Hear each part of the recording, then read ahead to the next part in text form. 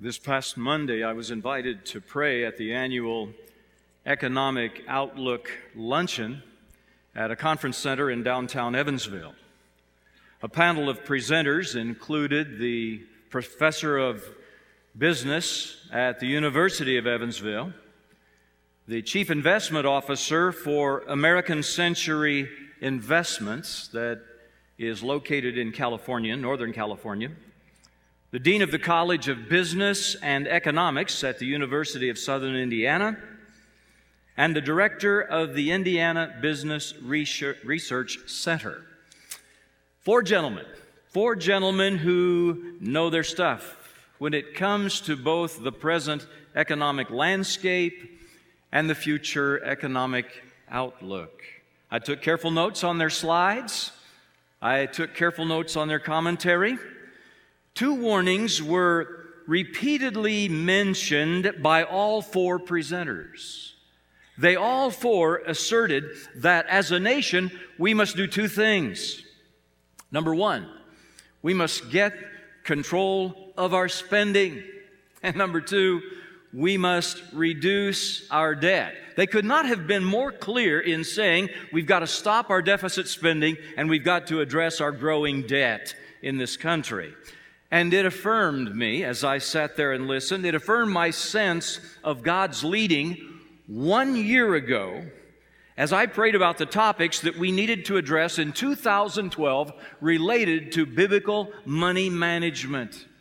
Only God could have known where we would be today, a year in advance. Our topics last week, control spending. Our topic today, resist debt. These things are necessary, not only for our nation to thrive economically, but for our Crossroads families to thrive financially. And listen, even if America drives off a fiscal cliff, you and I, we don't have to. But spending and debt are actually not new problems. In fact, I wonder if you can guess who said this and when it was said. The budget should be balanced. The treasury should be filled. Public debt should be reduced. I like this one. The arrogance of the officialdom should be tempered and controlled. It's talking about elected officials there. And assistance to foreign lands should be curtailed, lest we become bankrupt. People must again learn to work instead of living on public assistance. You know who said that? Cicero in Rome, 55 BC. Well, some things never change. And today we're addressing the subject of debt from the Word of God. But I want you to notice the topic for today.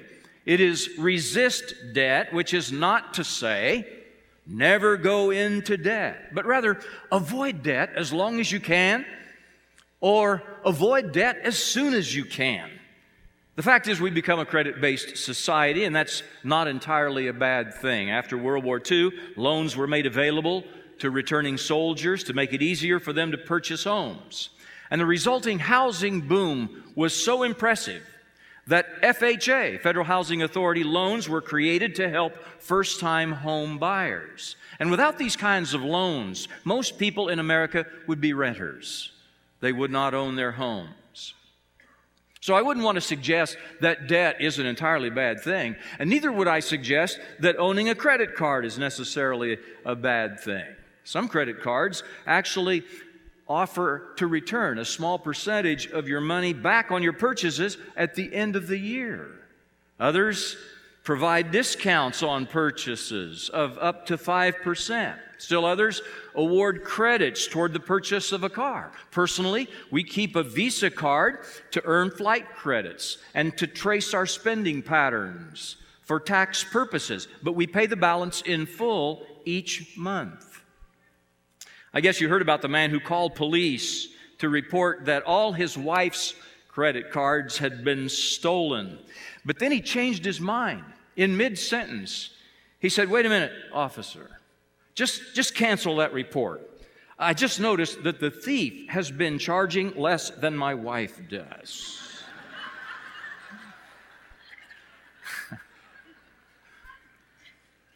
So have you seen this dashboard on how the national debt is accelerating. As the numbers spin, our heads spin, don't they? And that's the national debt. The individual debt numbers are just as alarming. Do you know that the Federal Reserve is presently funding $2.4 trillion of unsecured debt in the populace? That amounts to about $7,800 per person. Now, you do the math in your family. If you've got 4 children, you and your wife, that's 6 people times 7,800.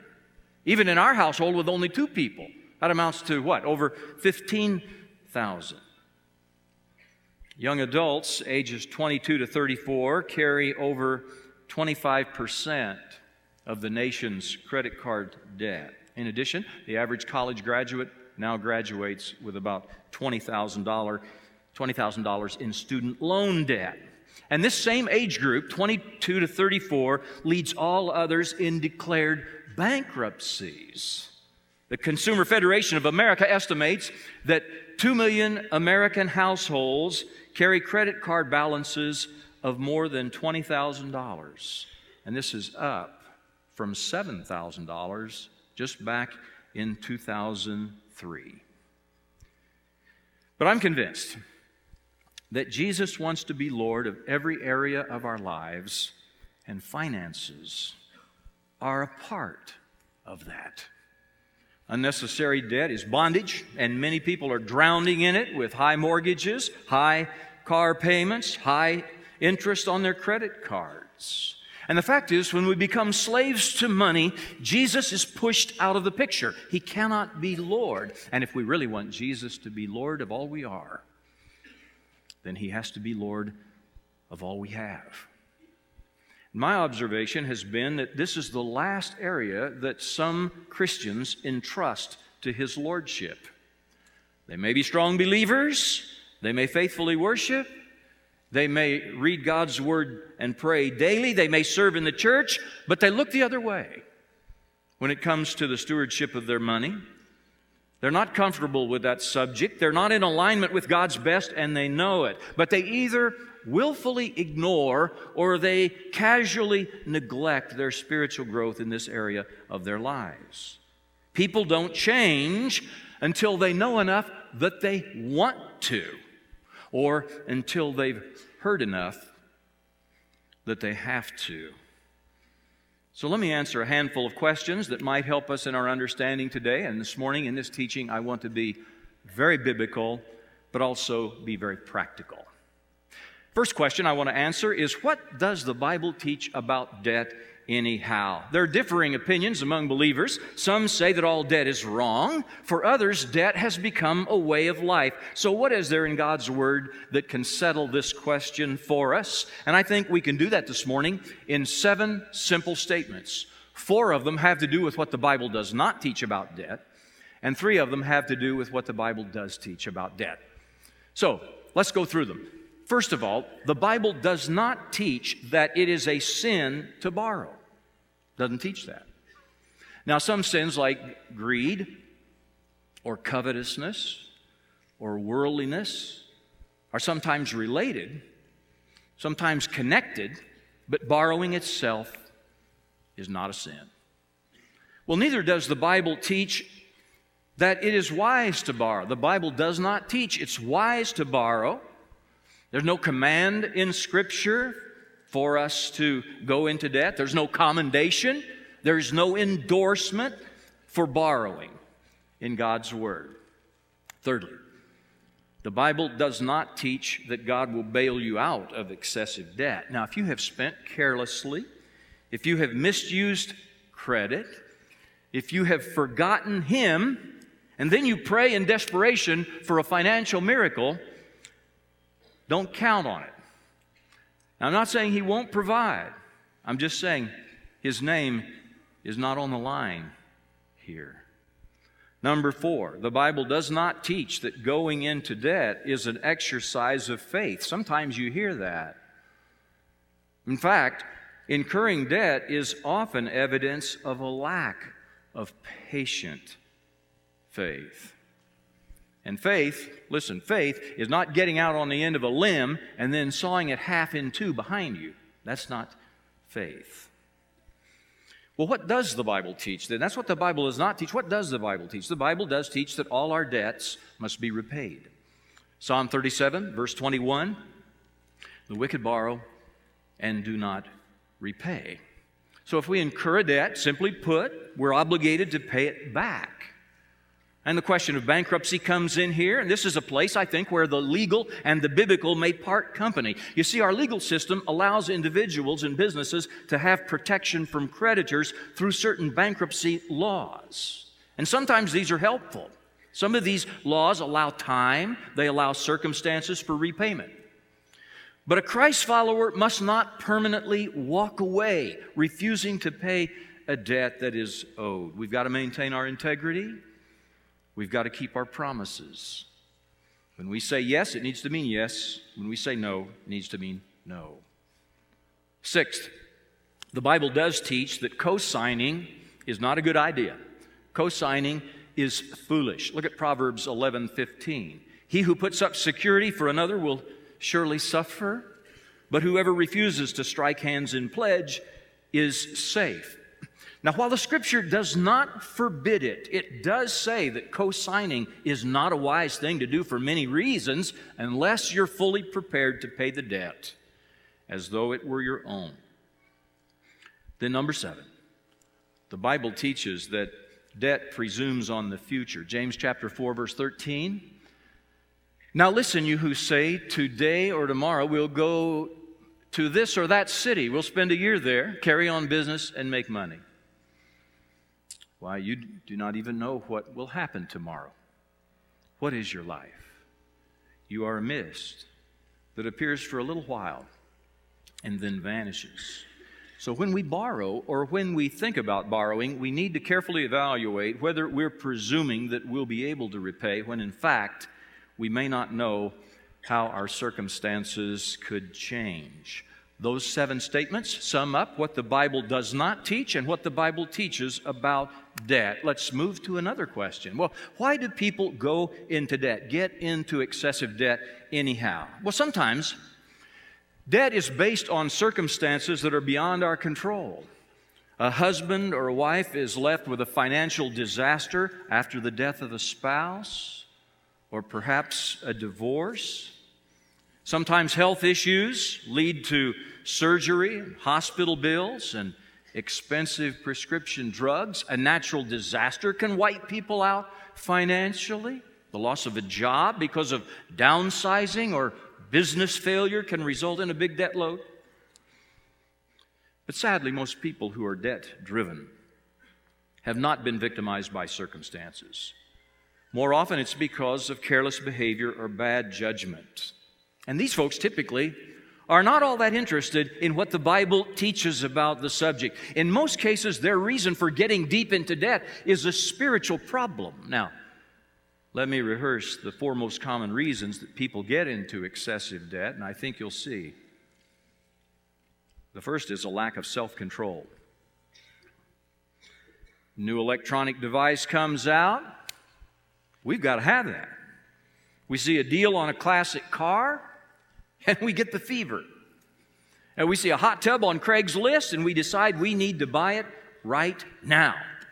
Proverbs 25:28 says, like a city whose walls are broken down is a man who lacks self-control. This lack of self-control, when it comes to buying, can open you up to excessive debt. It says that it opens you up to destruction like a city without defenses if you lack self-control. If you're going to make decisions you will regret, you better not do it. And don't make a decision to go into debt unless you're thoughtful, taking the long view of things. Don't be impulsive when it comes to this area of signing your name. Secondly, I think a lack of contentment is sometimes a problem. In 1 Timothy chapter 6, Paul testifies that as Christians, if we have food and clothing, we will be content with that. Now, that is a distinctly Christian position. Now, we've got to have food and clothing. Those are necessities. If you don't eat, you're going to starve to death, and that'll be the end of you. And you got to wear clothes, because if you don't, you're going to be locked up somewhere and never heard from again. We frown on that sort of thing. Food and clothing, these are necessities. Somebody says, well, what about an automobile? Well, you could hitch a ride. You could go with public transportation temporarily. Somebody said, well, I got to have a shelter. What about a roof over my head? There's always the in-laws. There's always someplace where you can hang your hat. But you see, our problem is not usually the necessities. It's because we tend to want more than we have. We want newer. We want bigger. We want better. And every day people go into needless debt to replace things that are perfectly fine. Routinely redecorating, recarpeting, refurbishing, refurnishing. We just need to be more thoughtful and conservative. And even if we can afford to buy something without debt, if we spend our money that way, then it's going to mean that there are other causes and there are other activities that we're not going to be able to afford to underwrite, or we're not going to be disposed to underwrite. And if we do things on the basis of discontentment, every time we massage that nerve, it's going to mean that we're more ruled by our discontentment than by contentment. Proverbs 15:16 says, better a little with the fear of the Lord than great wealth with turmoil. Third reason people get into excessive debt is a search for significance. It's just true. In our society, what you own defines your significance. But our identity is not in what we own. It is in who we are. We're the children of God, and we look to Him for acceptance. We look to Him for validation, not our neighbors. And really, who cares what you drive anyway? The stranger who pulls up to you next to the stoplight and rolls down his window and says, hey, nice ride. Is it really worth it? A girl you're trying to impress, if she'd be impressed by the car you drive, beware. You really think this is what impresses people and makes them admire you? It's not. And the people who count most don't care whether you wear name brand clothes or not. They don't care whether you have 3 bathrooms or not. They don't care whether you have a country club membership or not. These are not the things that give your life significance. You're searching for significance in the wrong places if you think it has a price tag on it. Well, fourthly, I think a search for security can sometimes drive people into debt. We all desire security, don't we? That's why we have health insurance and life insurance and car insurance and home insurance. It's why we make a major purchase and we buy the extended warranty, and we buy security systems for our homes and extra outdoor lighting. We go out of our way to make sure that our lives are free of worry. But all that we spend to protect ourselves can't always keep trouble from coming. It may improve the odds, but there's no guarantee. Our greatest and deepest security comes from being in a right relationship with God. Proverbs 11:28 says, whoever trusts in riches will fall. Then it says, humility and fear of the Lord bring wealth and honor and life. Well, so much for the reasons why people get in debt. What are the consequences of debt anyhow? Well, I have a vivid memory of an unpleasant experience with debt in Joplin. We wanted a different house with a good yard off of a busy street. We had toddlers at that time. I was under 30 years old, and we wanted our kids to have a place to play. And we had a contract on our house. So we went ahead and made an offer on another home. And I knew this home was going to stretch us a little bit, but I had reasoned, hey, this home was built by the Duke brothers. and it has a fenced backyard, and it has an in-ground pool. This is going to be great. Well, our contract for sale fell through. Then the closing date arrived for the purchase of the new home. And since we didn't have the equity from the sale of our first home, we had to arrange a bridge loan with a private real estate investor so we could go ahead and assume the loan on our second home. So now we have the equivalent of 3 house payments. And instead of 1/3 of my salary being used for housing, I was spending almost 100%. Never have I prayed for deliverance like I prayed then. And we went almost 4 months, and we were 3 days away from financial Armageddon when we finally found a buyer and closed on the first home. And then I took the equity from the sale of the first home, and I paid off the investor, and we were back to having 1 house and 1 house payment again. So, I don't really have a book, chapter, and verse for you here, but I do have some lessons learned in the School of Hard Knocks and years of observation. Listen, there are 4 kinds of stress that come with being financially underwater. And the first stress is physical stress, loss of appetite, sleepless nights. Debt creates stress on the body that is unhealthy. Anxiety is not fun physically. It does weird things to your digestive system, and it brings on pounding headaches. There is physical stress that is associated with debt. There's also emotional stress. You're on edge. You tend to be volatile, a little bit unpredictable. Bouts of sadness give way to anger. Anger gives way to depression. Depression gives way to feelings of hopelessness.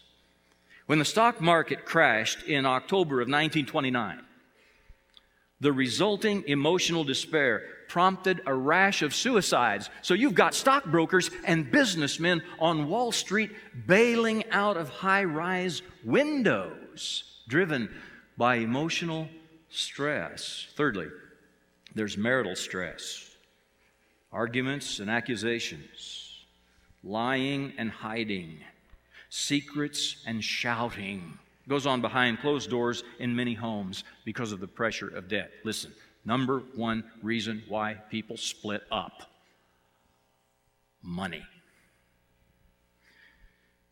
And God's people should not live this way.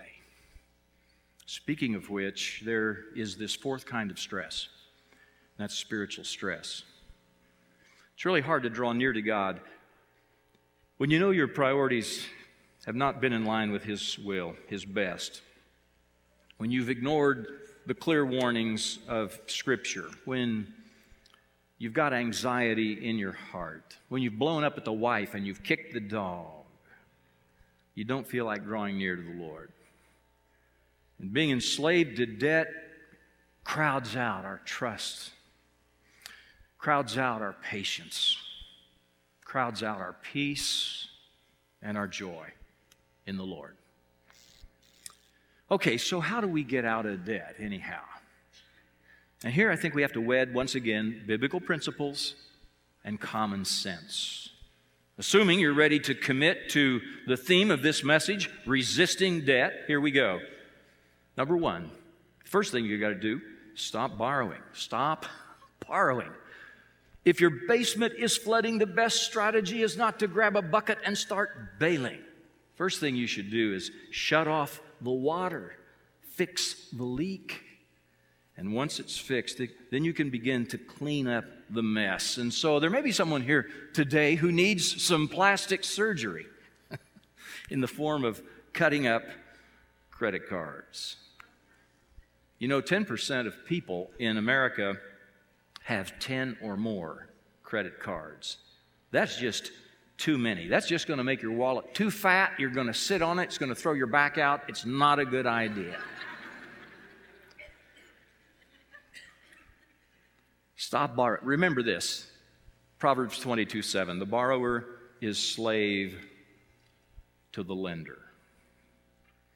And you might need to get some help here. We have it in the form of a refuge group on Monday night on financial management.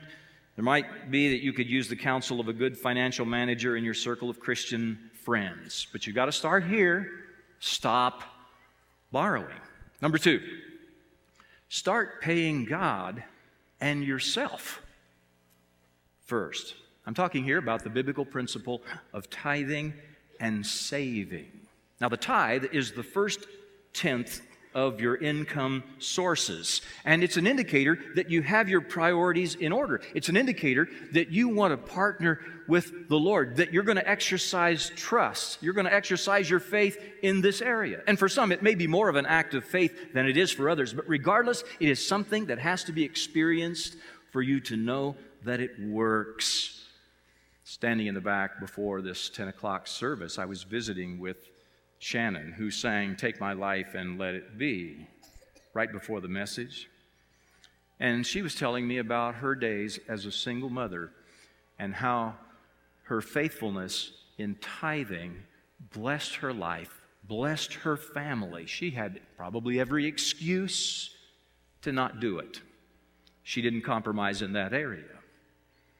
In fact, God in His Word invites us to put Him to the test in this area. You're familiar with the text, Malachi 3:10, bring the whole tithe into the storehouse. Now, the storehouse then was the temple. I believe that equates to the church in the New Testament. Bring the whole tithe into the storehouse. Test me in this, says the Lord. Test me in this. And I know I'm talking to someone this morning who's never exercised his or her faith in this way, and you've struggled financially. Could it be that you're missing the partnership of the Lord of life? I wish I had time to give you one illustration after another about how God supernaturally works in the life of a person who honors these priorities. Here's a practical suggestion. Remember these numbers: 10, 10, 10, 70. If you divide your income sources up this way, 10% to God, 10% to savings, 10% to pay down debt, or if you don't have debt, as offerings, and 70% to live on. Now, I want to hasten to say this is partially biblical and it is partially common sense. It is partially practical.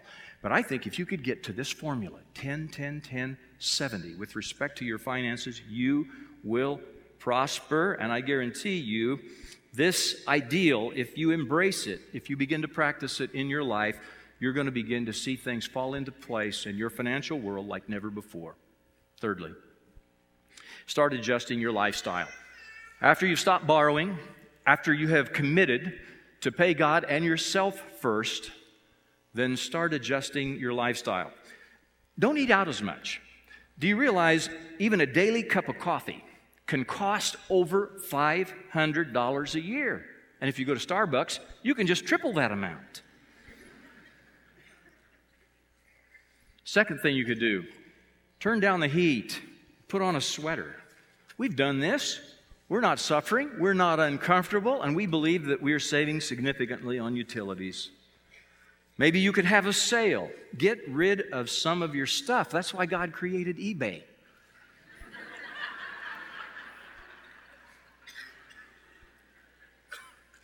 It may even be something like downsizing your house or trading a car.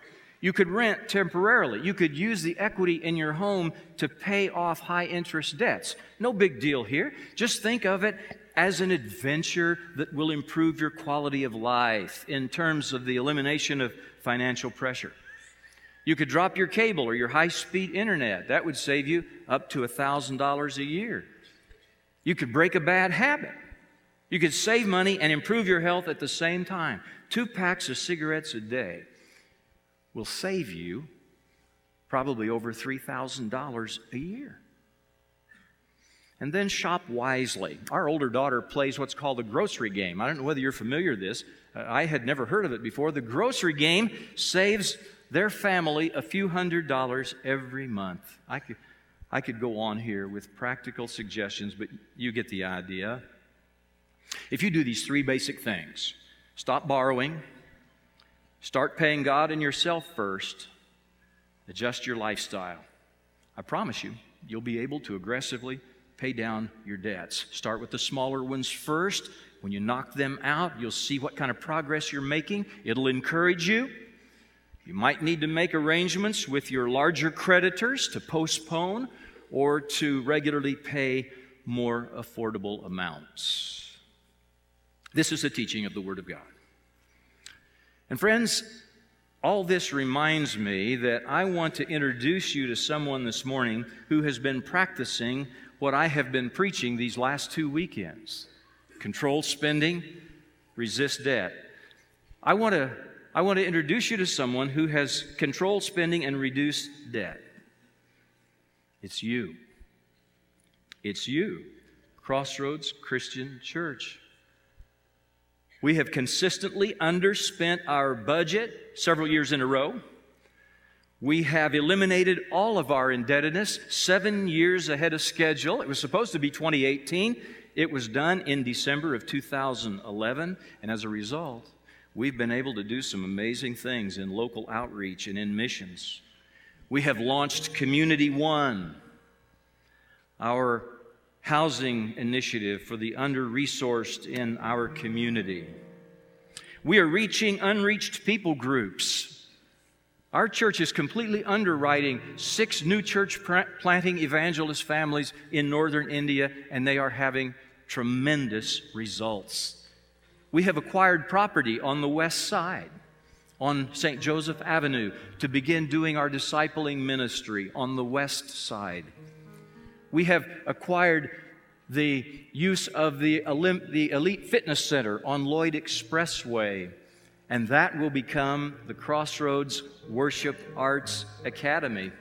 And you saw the steel as you drove off of Epworth Road down the driveway. You saw the steel as we create 8 new children's classrooms, which will ultimately become expanded seating, much needed expanded seating in our student theater. And we are doing all these things debt-free. A year ago, they were only a dream. A year later, they are reality.